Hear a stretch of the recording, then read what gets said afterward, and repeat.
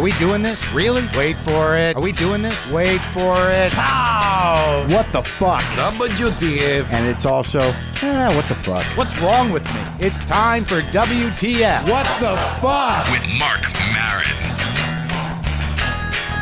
All right, let's do this. What the fuckers? What the fuck buddies? What the fucking ears? What the fuck nicks? What the fuck is going on? God damn it. I can't get it together. I've been off the nicotine for, it'll be 2 weeks. Things are going okay. Aside from that constant yearning, I've been doing little things to try to placate that. Little mints, maybe some Altoids. Been doing the Altoids. I also dug up these old licorice things that I was addicted to at one point in my life. Licoricia amarelli. These strange little candies that I remember ordering from Italy because I was so hooked on them. And they're what you call an acquired taste. An acquired taste is usually something that tastes like shit, but then if you do it enough, you can't get enough of it. That's not to say it's good or bad. It's an acquired taste. That's what these licorice things are. But I just need to put shit in my mouth. I just do. Let's get to the heart of it. Can we talk frankly about it? I know I'm a little manic. I know. Okay, I got some justcoffee.coop going. Hold on. Pow! I just shit in my head. That's what I've been doing. I've been shitting in my own head. Just pulling down my pants, shitting in my head. Anybody relate to that? Anybody? If I shove another thing into my face, I went to the doctor last week, had a full physical, got finger banged, did the whole 10 yards, talked to the guy to try not to cry too much, had my blood work done, got the STD screen, got the cholesterol screen, got the numbers back. You know what? Cholesterol, a little high. You know why? Because I've been on the road. And you know what I've been doing on the road? Eating bacon, breakfast, lunch, and dinner, shoving meat right into my face whenever I can, scooping ice cream out of pint jugs. Doing that's the whole business. I am too old for this shit. But this is where we get to the core of my issues. I think beyond drug addiction, beyond alcohol, beyond sex, there is food. Beyond it all, it's just a mountain of food. It's a never-ending buffet that I'm late for. I am a man with food issues, and I'm not proud of it. But now I'm off the nicotine, and all I can think about is getting fat. I'm looking at pictures of myself, folks. I'm scanning pictures. I'm going through the boxes because I just figured out how to scan. And there's some doughy periods. I'd like to call them doughy as opposed to fat. Some doughy periods. I'm noticing that I eat like an inmate. Like somebody who's been incarcerated for a while. That, you know, I put my arm around my plate and I kind of lean into the plate and start shoveling it into my mouth. I don't know many people that do this, but I'm one of those guys that no matter who I'm eating with, they're like, Jesus Christ, you ate fast. They just served the food and it's gone. And I say things like, why, I want to eat it while it's hot. What's the point of letting it sit there? It starts to get shitty. I just shovel stuff into my mouth because it feels good to shovel it in, and I barely even chew it. I think that's why I'm gassy.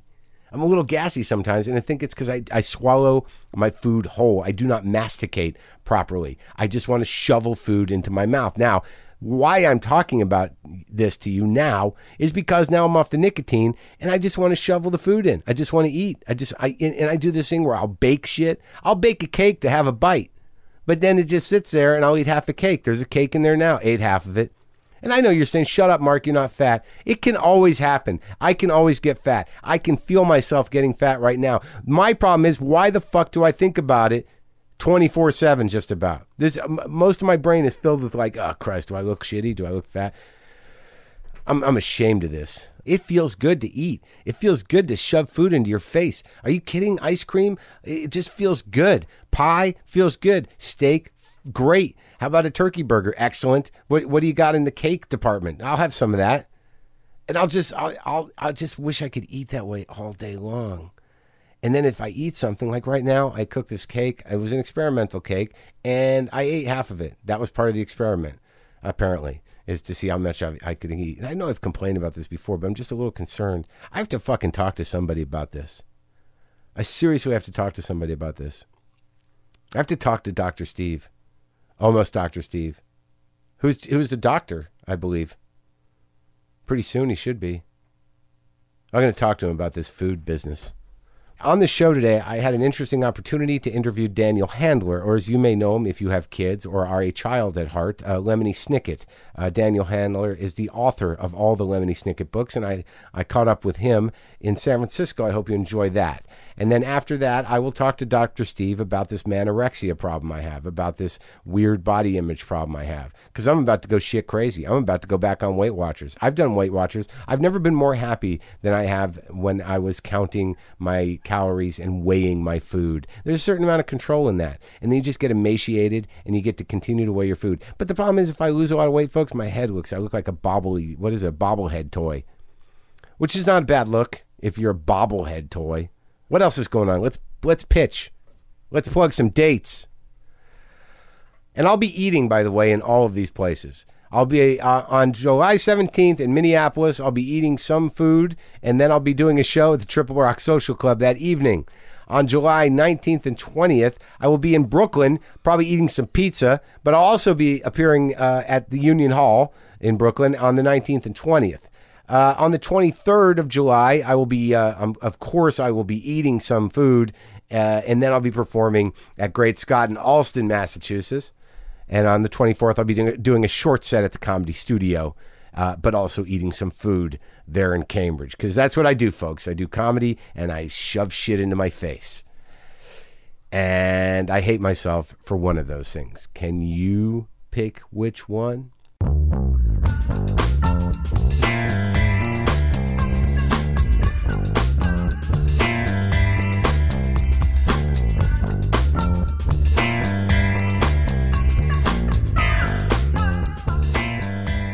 I do want to tell you one thing, that I was the adult on the plane reading the first Lemony Snicket book. So I bet you that got the whole row. You got your whole row to yourself. Well, I said creepy man reading children's books. Right. You know what? What? I'm going to move back to row 80 instead. I'm going to let this guy have that whole row. Well, I mean, I've done a couple of shows with you, and I think you're very funny and very smart. And I enjoyed listening to you talk, but I had never read the book because I don't have children. Right. No, it's a sensible choice. And you've written, what, 12 of them? 13. And by the way, my guest is a Daniel Handler, a.k.a. Lemony Snicket. Hello. A.k.a. Is there another one you use, another name? That you write I under? wrote a book under the name of The Pope. The Pope. Yeah. How was that? It's called How to Dress for Every Occasion by the Pope. Did that sell good? Not that well, no. But the Lemony Snicket books, gangbusters. Yeah, the Lemony Snicket books, that's definitely paying the mortgage. The Pope book, not so much. I found that, because I don't read children's books because I don't have children. Right. So I haven't really read a children's. Do you have plans to have children? Not that I know of. I mean, at this point, it's either going to happen spontaneously or someone's going to show up with a child I had. Right. Which isn't that the only way it would happen? Yeah, which I'm not sure I would be horrible with. You know what I mean? Depends who it was, I bet. Who it was and how old the kid was. Exactly. If he's gotten if or it was hurt. Condoleezza Rice and it was a teenage boy, you'd be in trouble. Well, I'd certainly remember that. I think I'd remember if I had sex with Condoleezza Rice. That seems like actually something you would blot out.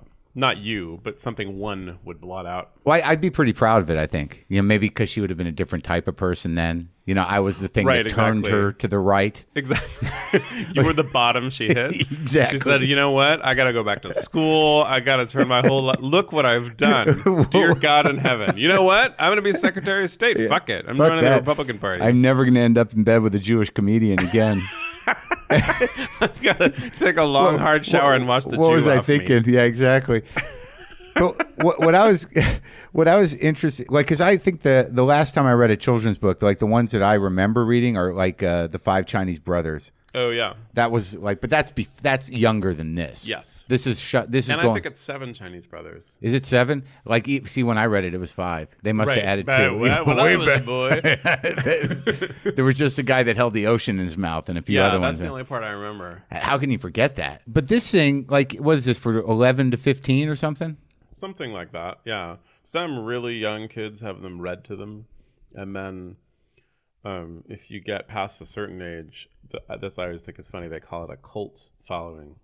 Oh, that must be like you, because you do a certain kind of comedy, so it would be called a cult following. Yeah, even if you were hosting, like, if you were on the biggest sitcom in the history of the world, they would still, because of the kind of comedy you do, you'd be like, well, he has Right. a cult. Right. The It's a sitcom. cult. Yeah. The Yeah. cult would be very angry that I did a sitcom. Right. And I'd have a hard time holding my cult together because Exactly. now I was a sellout. Of course, it's always hard holding a cult together. Yeah, it is. Eventually, you got to get out the Yeah, Kool-Aid and the Reeboks. That's right, because the energy it takes to delude them into thinking that you're the leader It's not worth it. It's not worth it. You wake up every day as a cult leader and you say, is this what I want to do with my life? When I'm 50, when I'm 60?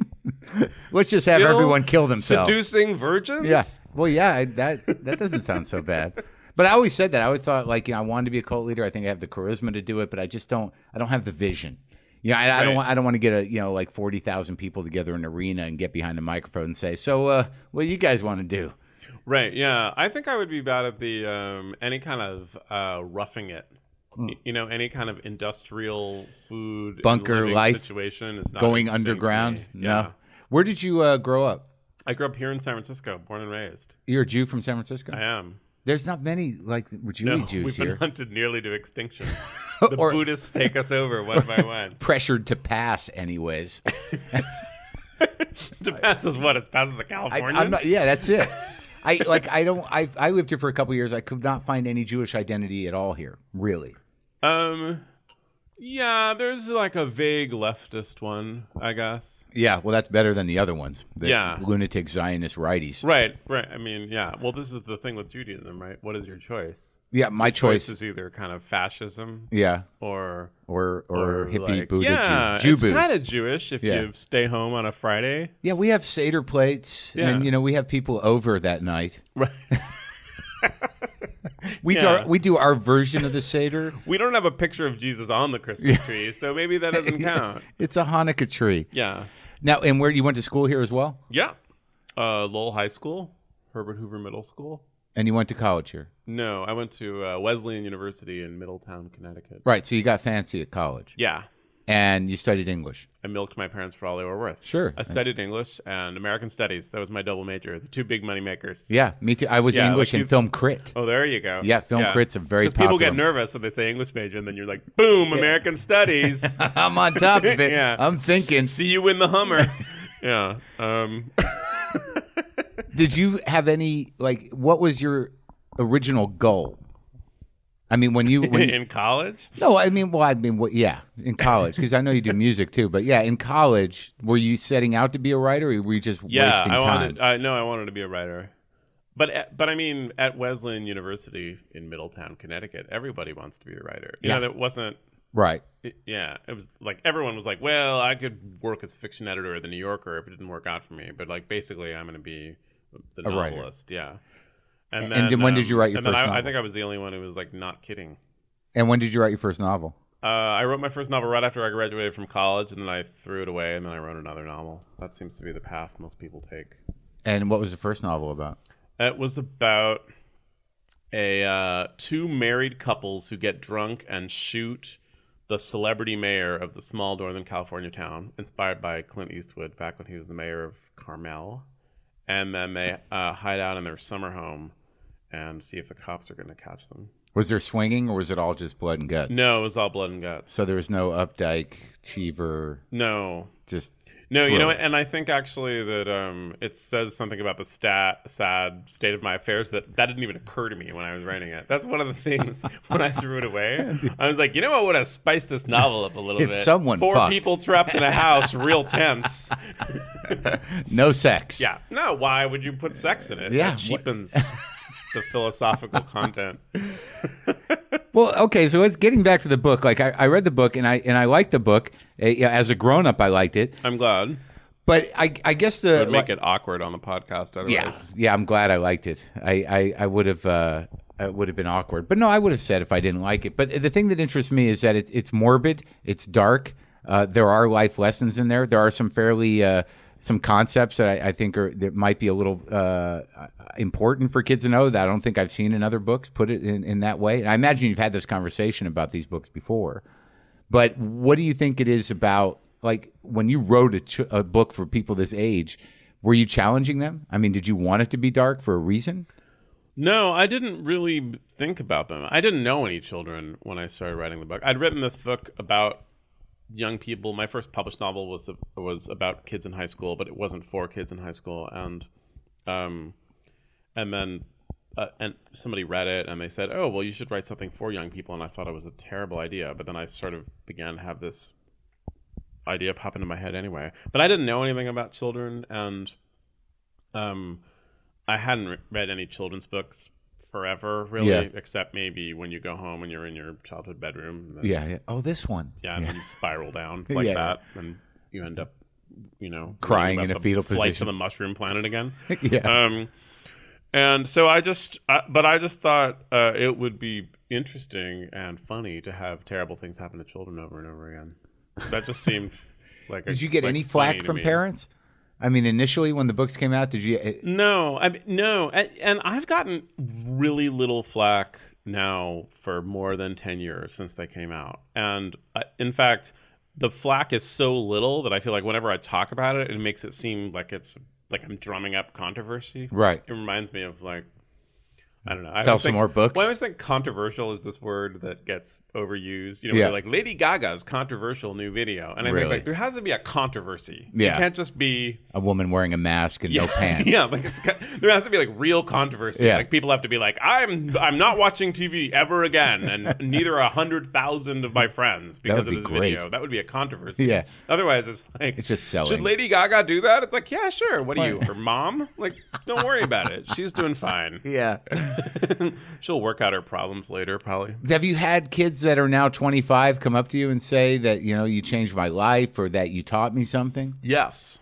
Like what do they say? They mostly the most of the kind of 20 somethings that I have met who were 10 when the books first started coming out, mostly what they say is that they were lonely. Like they were lonely and that they didn't know that there were any books that were dark and spooky or dismal, and that it made them really happy. It made them feel like they had a friend because the life was so difficult for the Baudelaires.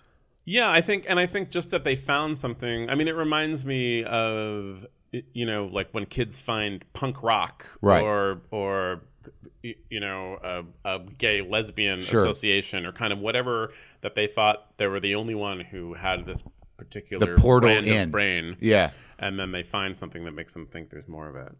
And I think that it's, I don't know, I always find that moving because I had less of that growing up, I think, because this is such a fantastic town to grow up in. You can take a walk and find food and bookstores and movies and all those things. And that, like my wife grew up in suburbia, and she just used to, there was one terrible record store she used to go into and one really lame library. Yeah. And it was all terrible thrillers in the library. And like, I was going to say Celine Dion, but she wasn't born yet. Whoever it was, the equivalent. Lame. Yeah.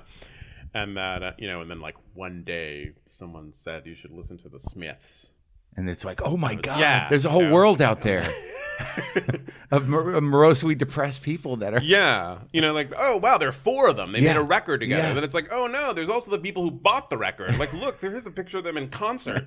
It was before the web, so you couldn't just be like, oh, a new band. Now I'll listen to 85 songs and see all their videos and read an interview with them. It was isolated culture. Yeah, you had to do your homework and get out in the world. Now, these kids that came up to you who were in their 20s, did you find are they similar? Were they gothics? Were they goths? No, they were all just kinds kids? of kids. I mean, some of them are really gothic, but there's also, I think, just a kind of ironic, for lack of a less cliche term, look at the world, just kind of a gimlet gaze at the world. Right. That the Snicket books have that you don't have a lot, that says the world is ridiculous. It's sad, but also ridiculous, and those things go hand in hand. Well, that's what I took from this, because, if I was that age and someone put it to me plainly that life doesn't work out for you most of the time, and that's just part of it, and this is about as bad as it can get, and these kids are dealing with it, so you're going to be okay.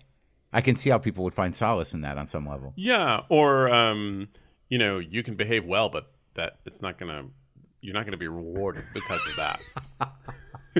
You should behave well for some So let go reason. of your dreams, 11-year-old. Well, I think I always think when you're young, you see all this kind of injustice in the schoolyard. You just see like bullies who the teacher thinks are really smart or really handsome, who don't really get punished, or Yeah. see goodies and you want to hit them.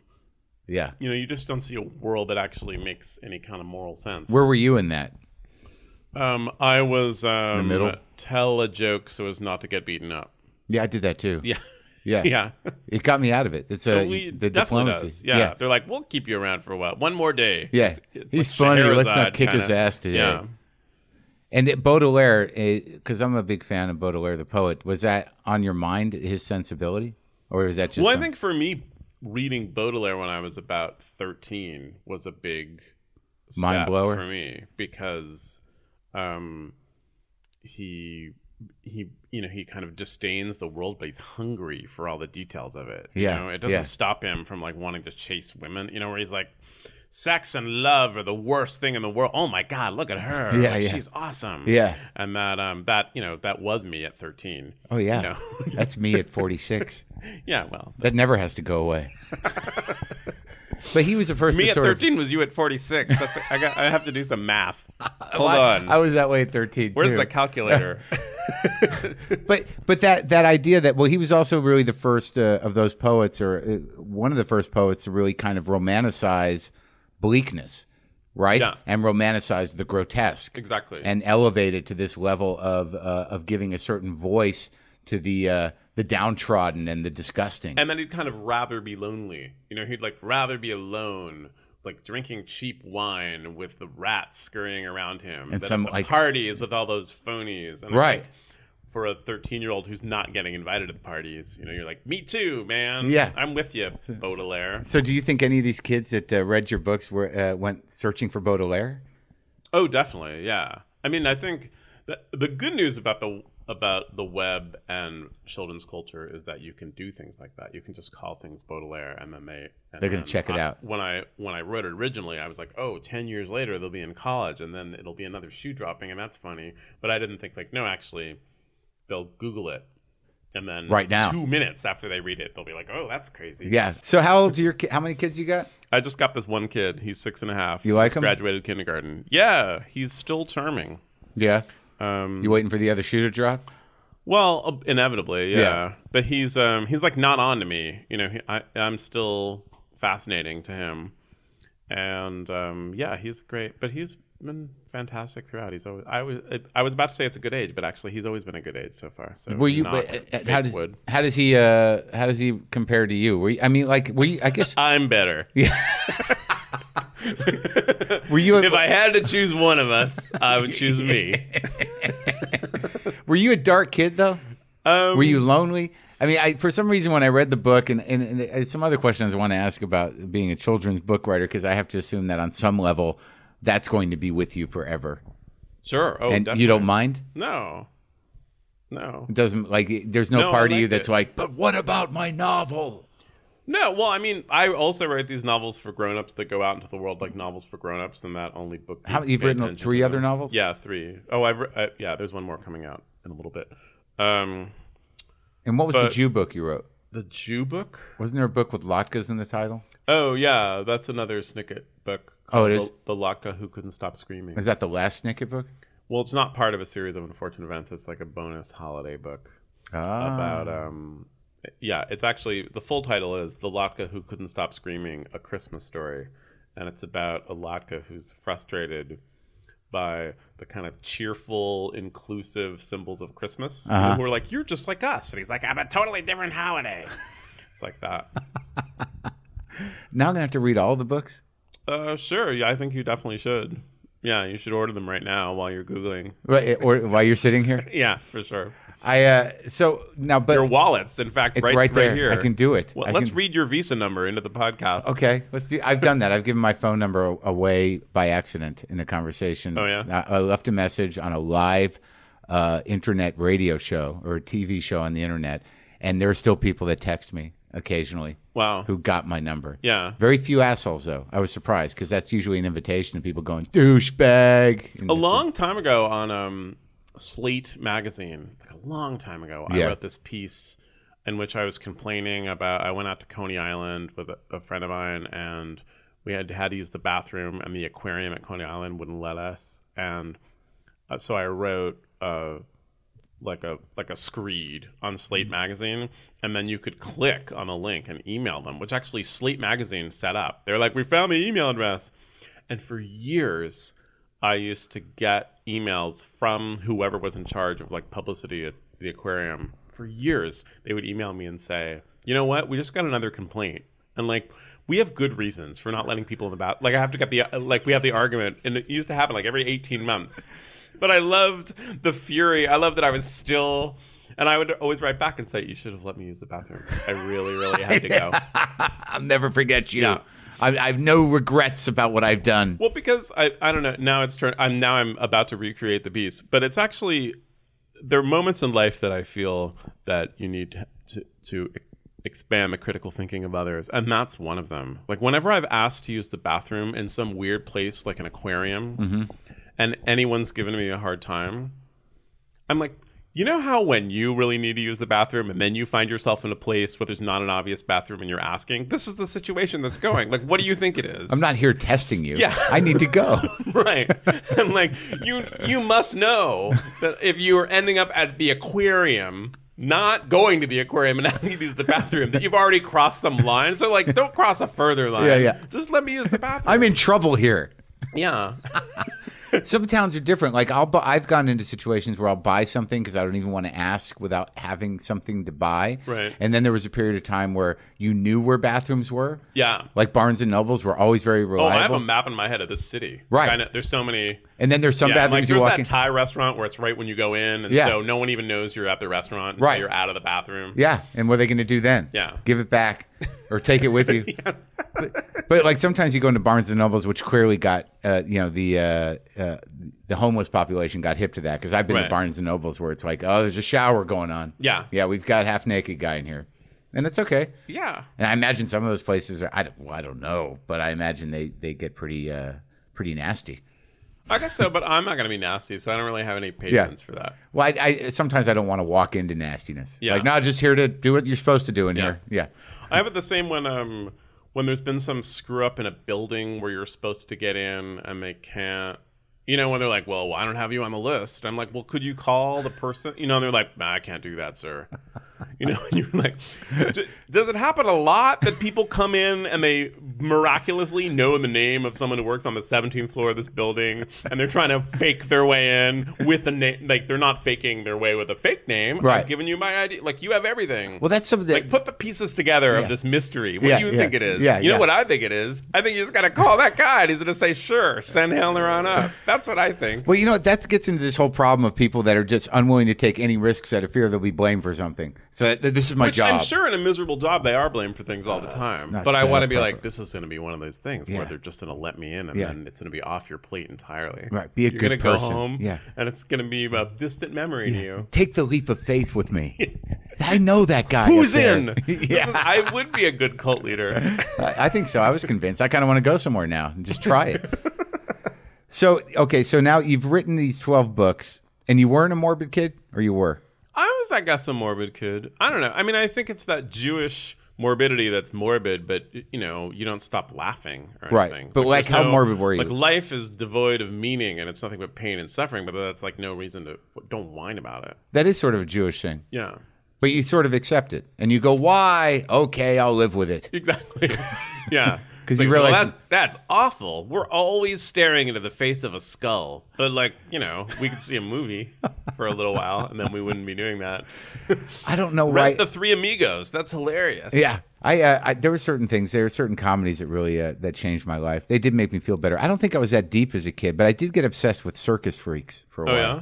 Yeah. My wife is obsessed with Circus Freak. Is she really? Yeah, she's writing a Circus Freak graphic novel right now Really? that I find Who's in find it? it really cool as a piece of Like classic art, circus but freaks? I find it as a psychological portrait of my wife. I find little it kind disturbing? of unsettling. What do you make of You know, it? she's like, "What if they didn't have any legs and then they had some mechanical legs?" You know, and I'm like, maybe you know, like some Mexican food. Let's go out for Mexican food. What do you think that Freak, indicates? you dirty freak. Because I had a real fascination for it, and I think it's the same reason why why kids get fascinated with Lemony Snicket books, is that you're dealing with a real person that is up against such adversity and weirdness, and has exploited it for themselves to be accepted, which I think is something that lonely kids feel. I guess that could be, yeah. There's in a later volume of A Series of Unfortunate Events, they are at a carnival and they're in a freak show. But the freaks are all, like, one of them is a contortionist, you know, and she's like, I'm a freak. And they're like, well, actually, if you stop twisting yourself into weird positions, no one would know. So they're all kids freaks. say that? They're all like kind of self-made freaks. Oh, really? You know, who are like, but the world has cursed me, and they're like, but you just stop doing that. Yeah. Doc, it hurts when I do this. Yeah, don't do that. But I'm a Jew. Yeah. I have to continue doing it. So, I was like that with like vocalists with like extreme vocal. I remember I read an interview with Bjork once where she said that a lot of singers could get kind of straight professional work, but that back before she hit it big, her voice was so strange that she couldn't get it, and I didn't have much sympathy. You know, right? Like, maybe do it stop different. singing like a crazed elf, and then if you want to get the tire commercial gig, they'll do that, but they're not going to hire. But no one's going to say like, that's the freakiest voice I ever heard in my life. Perfect for Pepsi. Yeah. Pepsi loves that. But then she waited full circle, and I'm sure she would be in high demand for that stuff. I'm at sure some she point. is. Yeah. But you have to there's something about integrity, I guess. I wouldn't know. You never fought that fight with yourself? I can't imagine that somebody would say, fuck that guy, he writes children's books. I mean, he created this world that is very appreciated internationally. I mean, do you ever get flack from other writers that are like, yeah, that pussy? No. I think I only get flack from other writers when I complain in front of them. Oh, you know, really? I'm like, I'm on deadline now, and they're like, Mr. you know, and they're Lemony like, Snicket. oh, poor thing. Yeah. Writing a book someone might read. It's rough all over. What do you think about the actual public that reads literature? I mean, that reads real writing. Right. Is now this strange little demographic that is it's almost disturbing how few there are. Do you find that? I don't know. Well, I mean, my experience is so strange because then I'm in, you know, a Walmart in Nowheresville, and there are all these people standing in line to read about orphans named Baudelaire. So I'm kind of. Well, I think that's a little different because you've sort of touched a nerve. But there was a different time in our culture where, you know, weren't writers celebrated? Wasn't Norman Mailer on the Tonight Show? Well, I always kind of wonder. He was on the Tonight Show, but I wonder what that translated to in terms of the regular people. Yeah. Who's this guy? Right. Because I mean, my parents were both readers, but you know, my dad worked as an accountant and came home late, and it's difficult for me to imagine that before I was born, he was like, I'll just read The Naked and the Dead. You know, I mean, he was a good writer. Yeah. I mean, a good reader. Yeah. But Why do you want to do believe that he to was like, oh my God, Susan Sontag has a new book out. Like, it's hard to imagine that was really what the golden age was. It always seems to me that it was more that, you know, media was just controlled by a slightly different set of people. Yeah. And so they hadn't figured thought, out. oh, Susan Sontag should be on the radio all the time. She's an important writer. Right. There was an Whereas now no one intelligentsia thinks that still had a voice. Yeah. In the media. Well, and I think the media was less it was because under Reagan they broke down all those kind of fair media laws, but that it just became profit centered, right? Right. And so now Garbage. Yeah. So Just now dumping it's garbage commerce. directly into it people's doesn't heads. necessarily have to be garbage, but it's kind of whatever sells. Do you find are you frightened for the future? Sometimes I am. It's hard to say. It seems, I mean, publishing is definitely approaching a crisis, and then I have a bunch of musician friends, and so I've kind of watched the record industry Dissolve. go through its crisis. Yeah. And there does seem to be certain kind of upsweeps that happen from it. So only time will tell, I guess. And you play accordion? I do. Did you play since you were a kid? No, I took it up in college. Do you play conjunto music or polka music? I play all kinds of stuff. I mean, the nice thing about the accordion is that it's kind of a bastard gypsy instrument. So you can fit in a bunch of situations. I was in a klezmer band for a long time. I played country western. And then now Country mostly western. I sit in with the magnetic fields. But friends of mine are coming into town this weekend. I'm going to play with them. They're Canadian pop. So you're a good accordion player. I'm not very good, but the thing with playing accordion is that you're probably the best accordion player anybody knows. So it's really, if I played guitar as well as I played accordion, no one would care. But then instead, people are like, oh, an accordion. I haven't played with that guy. Sure. Try him out on a couple numbers. How come there's no Lemony Snicket cartoon series? Oh, I don't know. When they made this movie, I remember the movie with Jim Carrey. Do you have problems? It was really no. I worked on the movie for a long time, and then I was fired. But other than that, I didn't have problems. Fired from your own movie. Oh yeah. There was actually a great moment where I was visiting the set, and they said, "Oh yeah, go around to this side door, and we'll let you in." And that they couldn't hear me because they'd like started something, and so I was banging on this door that said on it Lemony Snicket, and I just felt like I wanted this moment captured on black velvet. So they go, "Let me in to the thing with me." I created it. It was scary to watch. For a while, it was Paramount and Nickelodeon that were kind of in charge of spreading the Snicket news. And, talk about cults. They could spread news of anything. You know, they just had this power. They had just made a couple of teenagers into rock stars. And I don't remember what their names are now because that was 5 generations of teen star ago. Sure. But it was like they could sell anything. They just could, they just said, "Oh yeah, we got this guy. We put him on Nickelodeon." And I'd been at the meeting where they'd mentioned him, and I'd never heard of him. And then like 6 months later, in Times Square, huge images of him. Everyone loved. I want to say his name was Nick Carter, but I feel like that's a detective from the 30s. Well, I think at some point that's what happened to culture and what happened to entertainment product was that they realized that they couldn't quite figure out a way to hold on to the parents, but they knew they could always get the parents' money through the kids. Right. So I think over time the entire culture became infantilized, just because they just made product that would cross over. That's why you hear about all those movies. It's like, well, it's for kids, but grown-ups like it too. Does everything have to be like that? You know what? Yeah, I always think it's funny because it's not actually like grown-ups like it too. It's just that kids can't go to the movies by themselves. There's not. But they throw in a couple think jokes. That's funny, but they're like, and it's for grown-ups, and I'm like, it's not for grown-ups. The grown-ups are just there. Yeah, there's no because you don't want to leave your kid at the theater. Well, you can't. You should be able to. There should be. Well, I did when I was a kid. My parents would drop me off just about anywhere. Yeah. And I think at a very young age, they were more than willing to. Now that's frowned upon, but it's still for younger kids. I don't know. Yeah, I was sent to camp just because my parents. I'm kind of unplugged from that whole thing because our kid is something of a scaredy cat, and then we're something of uptight intellectuals, and so no, we're not nervous parents, but like he hasn't been to a movie. But it's not. What do you mean he hasn't been to a movie? He hasn't been to a movie in a theater. What's that? What are you talking He's about? 6.5, but it's time to take him to the movies. Yeah, I want to. We keep on looking because we live right near the Castro Theater, which is so fantastic, and sometimes they show great. That and I don't mean like a Casablanca. I just mean like Shrek or something. Because it would be so fun to go to one. And he doesn't really. I don't think he even has a sense of what going to a movie theater is and seeing a movie because he's never. I think this is freakish, Daniel. He's only 6.5. Also, he's scared of everything. But how are you gonna? What's your plan? To take him to the movie someday. Well, what's your plan to get him over these fears? Because I was a frightened kid, and I'm still frightened, and then I got angry. So you never got over it? Well, I pretended not to be frightened. What happens when you're frightened? If you don't overcome the fear, then you just get angry, and you pretend like you're not afraid. That's no way to go through life. But that's the way we all go My through sister was just talking to me about this because she's she fundraises for a living, and she's really good at it. She's super charming. Yeah. And I said to her once, how do you walk into these rooms? I've seen the rooms of people you walk into, and they're often not at all interesting to you, and you manage to charm them. And she said, I think of what a person who would be interested in these people would say, and then I say that. And I thought it was a fascinating answer.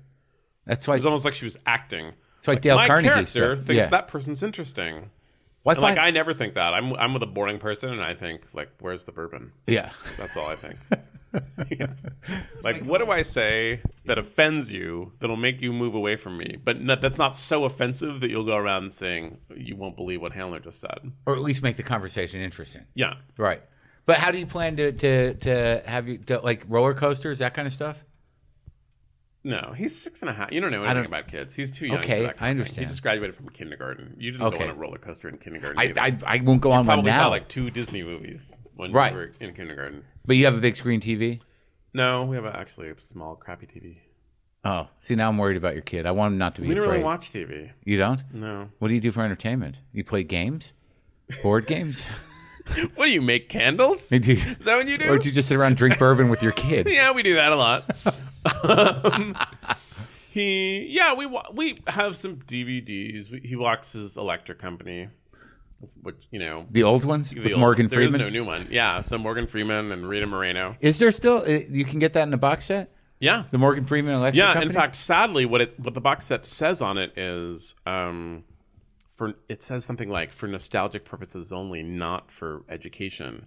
Because even though it does teach you to read, and it's what teaching my kid to read, some of the subject matter is it's not racy or anything, but it's not what they would ever put in children's publishing. Like what? Children's television now. Do you know? We were just watching it last night, and one of the words they just had all these words that they were sending out, and one of them was rum. And it's just an example, like because Otter said, "What is rum?" And we said, "Oh, it's something you put in cocktails that grown-ups drink."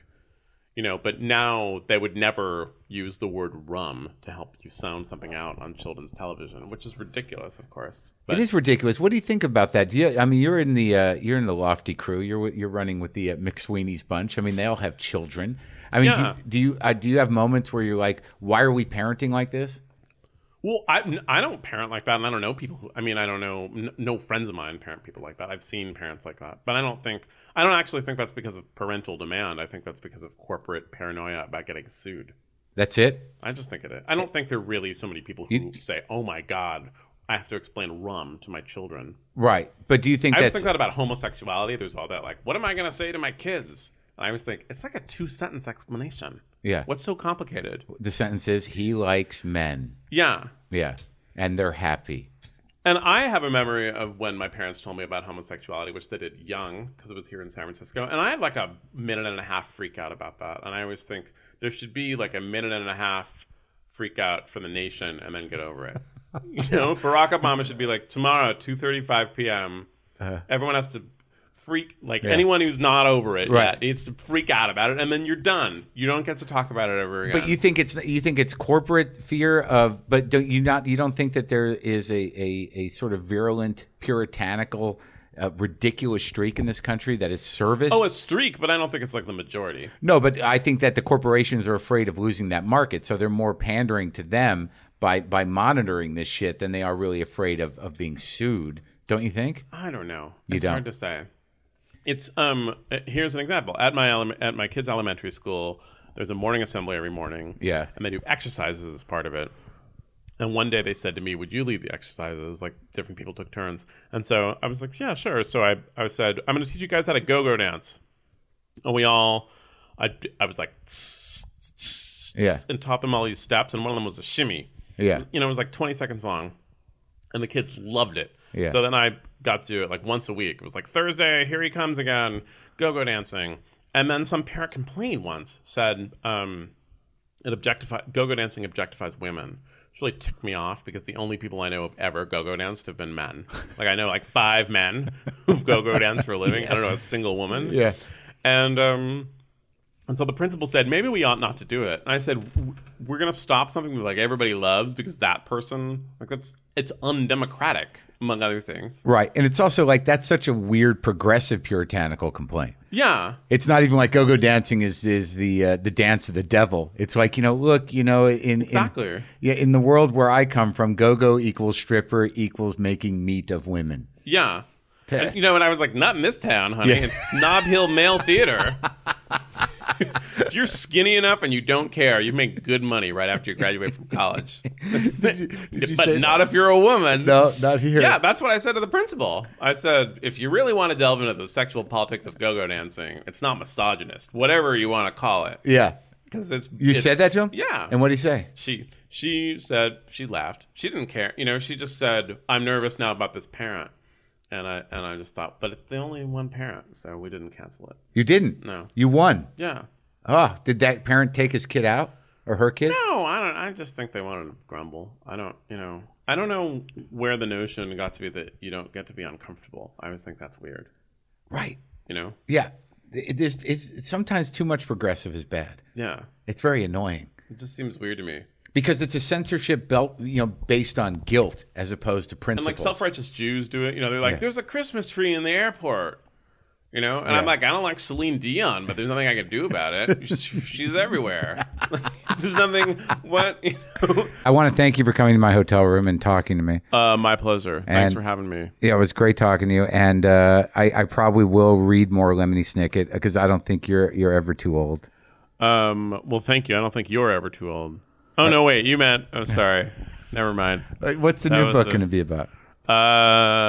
I have a book for grown-ups coming out about pirates, and then I'm working on something for children that's kind of top secret. Top secret? Yeah. I want a scoop. No I'm way. Not Giving it to you. Yeah. Really?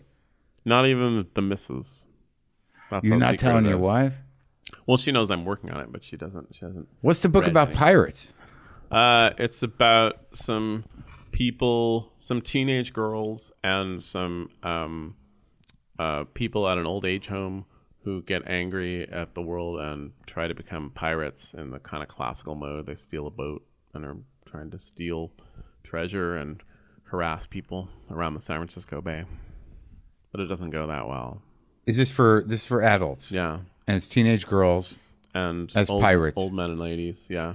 Who all become pirates. Yeah. They're angry and they try to escape into a world of piracy.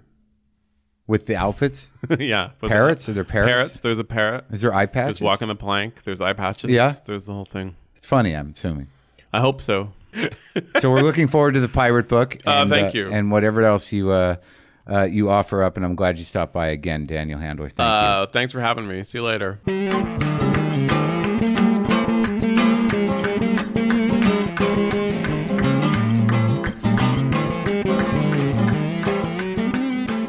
In the studio right now, why am I calling it a studio? Just because I got a new table? I got a new table, and all of a sudden it's a studio. In the garage at the Cat Ranch with the new table is almost Dr. Steve. Are you doctor yet? It's, you know, we're going to milk this for what we can, or maybe I'm just having trouble finishing the dissertation, but it's almost Dr. Steve for another month or so. Okay, so we can milk it for a little while longer. Mm-hmm. So now the issue today, Steve, is I am... How do I put this? I'm an anorexic girl. I have a problem. I mean, I know where it comes from. I know that my mother had eating disorders, but it goes beyond that. And I think it's my deepest fucking issue. I can't get around it. I have body dysmorphia. I think, like right now, I'm uncomfortable because my fat is hitting the chair. Mm-hmm. Do you see that fat? I can't see it. Okay, so what's that about? It's the studio setup, actually. I might be able to see it if I look closely. Maybe it's something that only I am making up. But I tell you, it has been the guiding force of my life that if I feel heavy or I feel uncomfortable in my body, I want to disappear. Mm-hmm. Is it a common thing with men, first of all? Well, first of all, it is becoming more and more common with men. What do you make of that? And what do I make of that? Yeah. It's so multi-layered, but one of the layers is the sort of revising of the media image of what the perfect male body is. Too many abs around? A lot of abs. Being hit in the face with abs all the time. I can't look anywhere without being smacked in my brain with abs. V-shaped bodies. I read something the other day that was pretty hilarious, that if the extreme G.I. Joe of the current day were to be extended into a 5'10" man, he would have like 50 times bigger biceps than the greatest weightlifter ever. So we're going to blame some of this on cultural mediated images. Absolutely. Okay, so that explains a lot of the sort of metrosexual gym culture. You know how little body fat you have to have for abs? I mean, I think I had abs for 2 weeks once when I was emaciated. So outside of the cultural indicators, why do I feel great like that? Because it's the only time my mother would like me? Is that it? Something like that. I think with you, that's probably one of the biggest areas, is being the son of someone who struggled with eating disorders. Okay, but let's talk about eating disorders in a general way. I mean, what is that? I guess it's about control, right? I mean, like I saw an anorexic girl last night, which makes me nauseous with sadness, where you just like, eat something. But they can't eat something because they think they look good, or they still think they look fat, or what? Well, it's a combination of those things. After a certain point, things go on chemically, neurochemically, that actually really start to make the anorexic unable to see anything close to reality. Because they're, from lack of nourishment, they're delusional, on top of them being already delusional? Absolutely. That's a good high, though. It seems like one at the time, perhaps, but like the kind of other highs that you looked for before that were very detrimental to your health. Okay, so you're saying that's not a healthy thing. I It's understand extremely that. unhealthy. But then what about all this fatness? Do I look fat? No, you don't look fat. And, What? And I, you know what? What did you say? I said, you don't look fat. Oh, You know how I was able to do that so easily? How? I have that conversation with my wife every day. are you serious? Every day.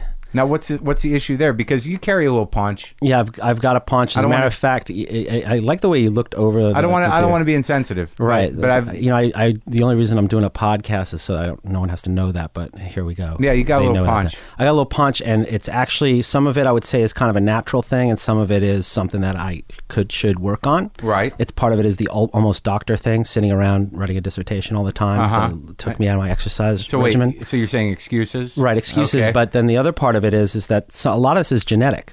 And I come from a family that has struggled with weight all their lives, pretty much. Everyone else in my family. Is this part of the big boned argument? It's not just an argument. It's actually a fact that if you look at what people consider to be the ideal body, and the thing is that your version of things, the sort of, as you're putting it, anorexic girl, but anorexic man or anorexic thinking man, Right. is more of kind of a 70s, 80s rocker kind of look that has, continued into our day, where there's a belief that it's not about the muscle mass, it's about, this How thin- lanky you are. Exactly. Don't you hate Little guys lanky that don't guy. get any weight, that can just eat and eat and eat and not gain any weight? It used to bother me, and I guess it still bothers me now, in a sense. The other thing is that when you're immersed in Weight Watchers or OA, Grayscale, whatever you're doing to manage your weight, even if it's just an exercise regimen and not eating carbs, it's all you think about.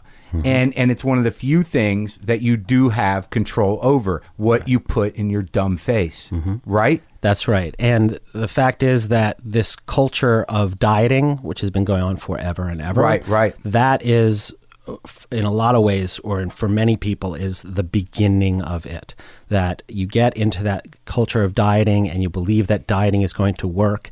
And the numbers just insane. Like the different studies, it's numbers up to like 97% of people who diet gain the weight back within 5 years. Well, 5 years, that's not a bad run, man. If you can take 20 off, 25 off and get like a 3-year ride out of it, that's pretty good. Yeah, well, we'll look at those percentages to see if it looks as perfect as that. But One time a guy, Mitch, said to me when I was freaking out about weight, he goes, you know how you solve that?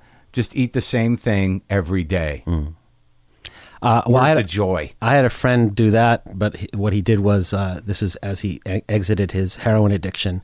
Every day for a year, he ate the same thing every day, which was pancakes, bacon, and eggs in the morning, and a double bacon cheeseburger. in Did the he have a heart afternoon. attack? He didn't, but he gained about 80 pounds, and then he stopped. But you got to forgive people. They quit smoking. They quit heroin. You got to give them a little leeway. And that is the way, some people don't develop full-blown eating disorders like we're talking about. We're talking about different aspects of it. But some people do switch to the food when they're coming off of another addiction, or they're trying to fix their feelings in some way. But some people, it is the food. And that's one of the reasons we have such an obesity problem. Okay, granted, there's bad food, but just by virtue of the fact of people that write me here at the podcast, or just by virtue of the fact that people in this narcissistic culture we live in are hiding a lot. They're stuffing a lot of feelings. They're trying to get by. They're not honoring the voice of frustration and sadness that they have in them. So food is one of the few things that is insanely accessible any time of day. Yep. Don't need an ID for it. Don't need to be a certain age to shove whatever you want into your face. And I think people find it comforting. Now, tell me a little bit about the obese people that it's sort of an old concept that, when you are obese or you have that type of eating disorder, it's like that you're half obese. How come it continues? Because I know there must be self-hatred involved in that. And I know that feeds the discomfort, which feeds the addiction. I've been in other addictive processes before. But after a certain point, I mean, how can they not stop? Well, in that way, it's the flip side of the same coin with people who are starving themselves, in as much as there are a lot of disorders comorbid with these eating disorders. Comorbid? Which means, that go along with. I like that word. Comorbid, Yeah. folks. Make note of it. Comorbid. Why can't you just see goes along with? Why does that have to have morbid in it? Then I wouldn't Does have it- anything to talk about in doctor school. I know, but comorbid, does that mean it has to be morbid? Like it has to be like a pathology? Like comorbid? Yes. Well, comorbid disorders. So we're talking about when things go to a place that you put it, you give it a diagnosis. I've had a comorbid relationship or two. Yeah, I've heard about them over the phone and on your podcast. So, in any case, depression, anxiety disorders, mood disorders and anxiety disorders in particular. So a person either starts with let's say you start with the depression, you're eating on top of it, and then it becomes a snowball, right. Or you're eating a lot and you start to get your self-esteem gets affected by getting larger, and you could fall into other aspects of depression, etc., and again snowball. So, and also the biggest problem is it tastes so fucking good to just shove food in your mouth. Well, I mean, like last night, I'm like, if I start with ice cream, it's going to go on for a few days, and then some Girl Scout or some form of beautiful teenage girl comes by with peanut brittle and scented candles and chocolates for something. I didn't even question, what it was. She needed help of some kind. There was a group of them.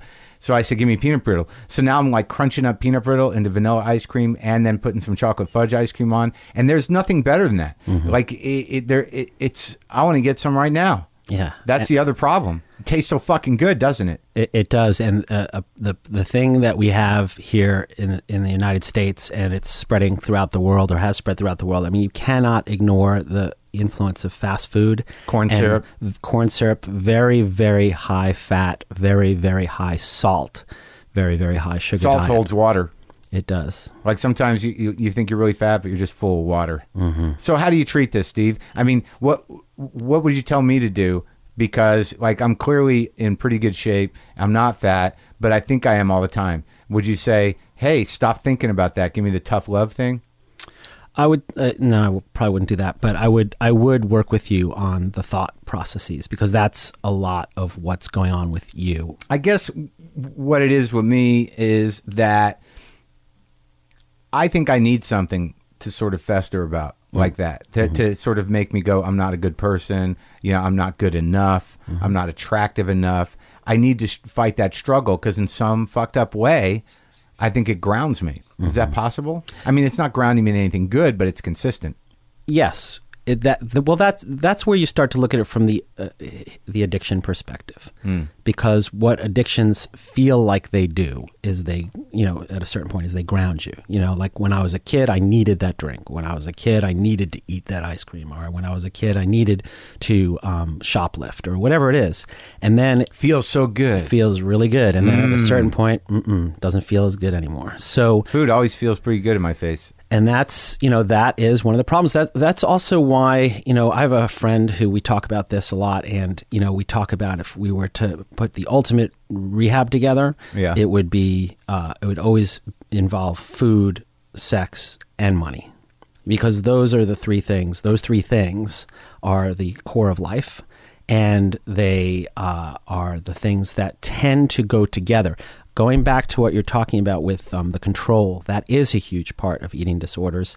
And a huge part of it has to do with people wanting to have boundaries or create boundaries where boundaries maybe weren't there in the first place. How do you explain? Well, I get to choose, like you said, I get to choose what goes in my mouth. I get to choose how my body ends up being constructed through the food that I eat. Yeah. And so that's mine. Yeah. And you can't take that from me. I get to control that. Yeah. And so that also... Fuck you, where's my pizza? Like that, yeah. Or, fuck you, I'm not eating pizza. What are you trying to do to me? Right. Those are the options. So let's get back to you and your wife. That sounds interesting to me. Let me wear the doctor's hat. Sure, go ahead. So what are you experiencing at home around this issue, Steve? Basically, it's a daily struggle with her focusing as much as she can on my lack of abdominal structure, and her also focusing completely on she practically has washboard abs. You know her, but she doesn't show them off that way a lot. But she practically has washboard abs, and daily she talks about how she is fat. Just before I came over here, she said, I feel like a fat piece of shit. That's what she said. That's to what me. you left the house with? That's just before I left the house. She got a little more cheerful. We'll kind of set you up for our conversation. All right, so let me see what's the next step here for me. Almost Dr. Marc. I'm not even almost, but okay, Dr. Marc. So she brings up her body issues, and then she says, then she projects it. Yeah. I know. She projects it onto you and says, when are you going to go to the gym? That's right. And how does that make you feel? It makes me feel not so good. But you know what? I've gotten used to it in terms of the negotiations that go on. You know, every now and then she will say enough things about that are completely demented and delusional about her appearance that I will say, you know, we're sending you in-house. You've got to go for some 30 days. And then you also realize this isn't about me. I know that I have a paunch, but it's got to hurt a little bit. A little bit, you know, like, I mean, it hurts a lot of it. I grew up in a house, like I said, where actually it was a little strange. I never struggled with weight or even had any degree of a paunch until a very, you know, like in my 30s. And the rest of my family has struggled with weight throughout their lifespan. And so there always seemed to be, they used to seem to like they were eyeballing me, you know, like what's up with you? You know, Yeah. I Get was on board with getting the the fat. same cloud of food, but for some reason I had like the metabolism of a hummingbird or something. I don't know what was going on. I used to eat. Yeah. But I never had that struggle. And my dad used to, you know, like I remember Mickey Lolich pitched for the Detroit Tigers, you know, big, more than a paunch, you know, and he used to point out all those kind of fat athletes and go, hey, Right. that's an athlete Yeah, right there, you know, like. It's the old Keith Richards is still alive. Same argument. Right. With And the drug use and smoking. so that was put to me as sort of like a vision of beauty in my family. Right. And so fat people can make it. Yeah, sure they can. Yeah. And as for me, I was different and other than in the family. Yeah. So that's a button that it pushes. Since we're doing almost Sure. Dr. Marc, Yeah. you know, that's a button that it pushes for me. Is it pushes the sort of that sort of I'm the outcast in my family, and at the same time I belong to my family, but at the same time society's telling me I shouldn't have the paunch. Right. And to share some common experience, my mother said fairly recently that she didn't know if she could love me if I were fat. I mean, that's recently. Now, I guess then what I would say to you is, are you able to separate from those, bad childhood images or that feeling and those experiences and acknowledge the reality of your fat? Well, that was a good quote of my wife calling it fat, but What would you call it? I would just call it my pizza baby. I guess that's the same thing. Well, that's cute, but I mean, Yeah, let's that's be cute. honest. I mean, if we're going to... It needs to go. In terms of health, you know, when I've looked at the statistics and, you know, the chances of me dropping dead, I should lose it. You know, I really do need to lose it. And as soon as I finish this dissertation, I will be back on my regular exercise regimen. Sure, you'll kick tomorrow. But Marc busts Dr. Steve's denial, film at 11. So in any case, the one I'm able to see how her projection onto me and my starting to filter it through the family thing, I am able to stop. To answer your question, really, I am able to stop that. I'm able to step back and see that the combination of my own family stuff and the cultural stuff that I was raised with, you know, because I was raised sort of in my teen years in a rocker culture that, you know, and I was able to fill that suit for a long time. And ever since I haven't been able to, I felt like I didn't have a place where my body could live. You know, what I was actually, you know, here's how I helped myself around this stuff is that not about a year ago, I lost a bunch of weight in a contest with my friend Sam, and I got very skinny, you know, more skinny than I've been in a long time. And I was wearing skinny jeans on stage, and I looked like a bobblehead. So, because, you know, my head doesn't get any skinnier, and I have a big head. So what I started to realize is that even though that makes me feel great, that it's really not healthy, it doesn't make me look good, and that I have to have some self-acceptance around where I am, and I have to somehow, you know, maintain an exercise regimen and try not to eat compulsively. Right. On a practical level. And the other thing I think that, like in talking to you, that I think people should realize is that it's a slow process, and it takes a certain amount of discipline and commitment. But once you slowly adjust to it, you know, to exercising a little more and not eating certain things, you don't have to go crazy, that it will change. You will feel better about yourself just for doing that. Right. And you stay with that, and you will see results over a month or two. And it's just a matter of realizing that, because I think a lot of us also in this culture, like, I want to lose it tomorrow. I need to lose it in a week. How come I'm not seeing any results? Right. Fuck it. But the truth of the matter is that, you got to, sort of try to accept who you are, where you are at that moment. Like if you're uncomfortable, instead of saying like, I'm 5 pounds overweight. And then the next thing you should say is, well, I'm going to change my diet a little bit and exercise a little more. Not, I'm a fucking idiot. God damn it, look at me. This is fucking disgusting. I mean, I've gotten to the point where if I feel fat and someone I'm with tries to touch me, I'm like, I literally want to leave my fucking body. Yep, that's how it manifests. That's how it manifests for a lot of people, and we're not even talking about people with eating disorders. We're talking about that they're, probably crawling around LA today at this moment are people who are experiencing those kind of experiences, which is not to be a walking billboard for therapy, but that's all that mind stuff that goes with it. Some of it is dealt with through the very practical notion of improving the exercise regimen and improving the eating and getting the residual feelings from that. But a lot of that mind stuff has been with people and with you, with me, it's for a long time, programmed into us. Fighting the switch that goes, I'm an idiot. I'm fucking worthless. I'm unattractive. I look horrible. That's the same thing. I'm an asshole for eating like that way that we beat each other up, beat ourselves up. So you still belong to the Y? Yeah, I had to think about that because it's been a while. Yeah, I do. Because I used to see you down there occasionally. Yeah, but I'm at the South Pass Y now because it's closer to where I live. All right, so you want to go to the gym or? Yeah, let's go to the gym.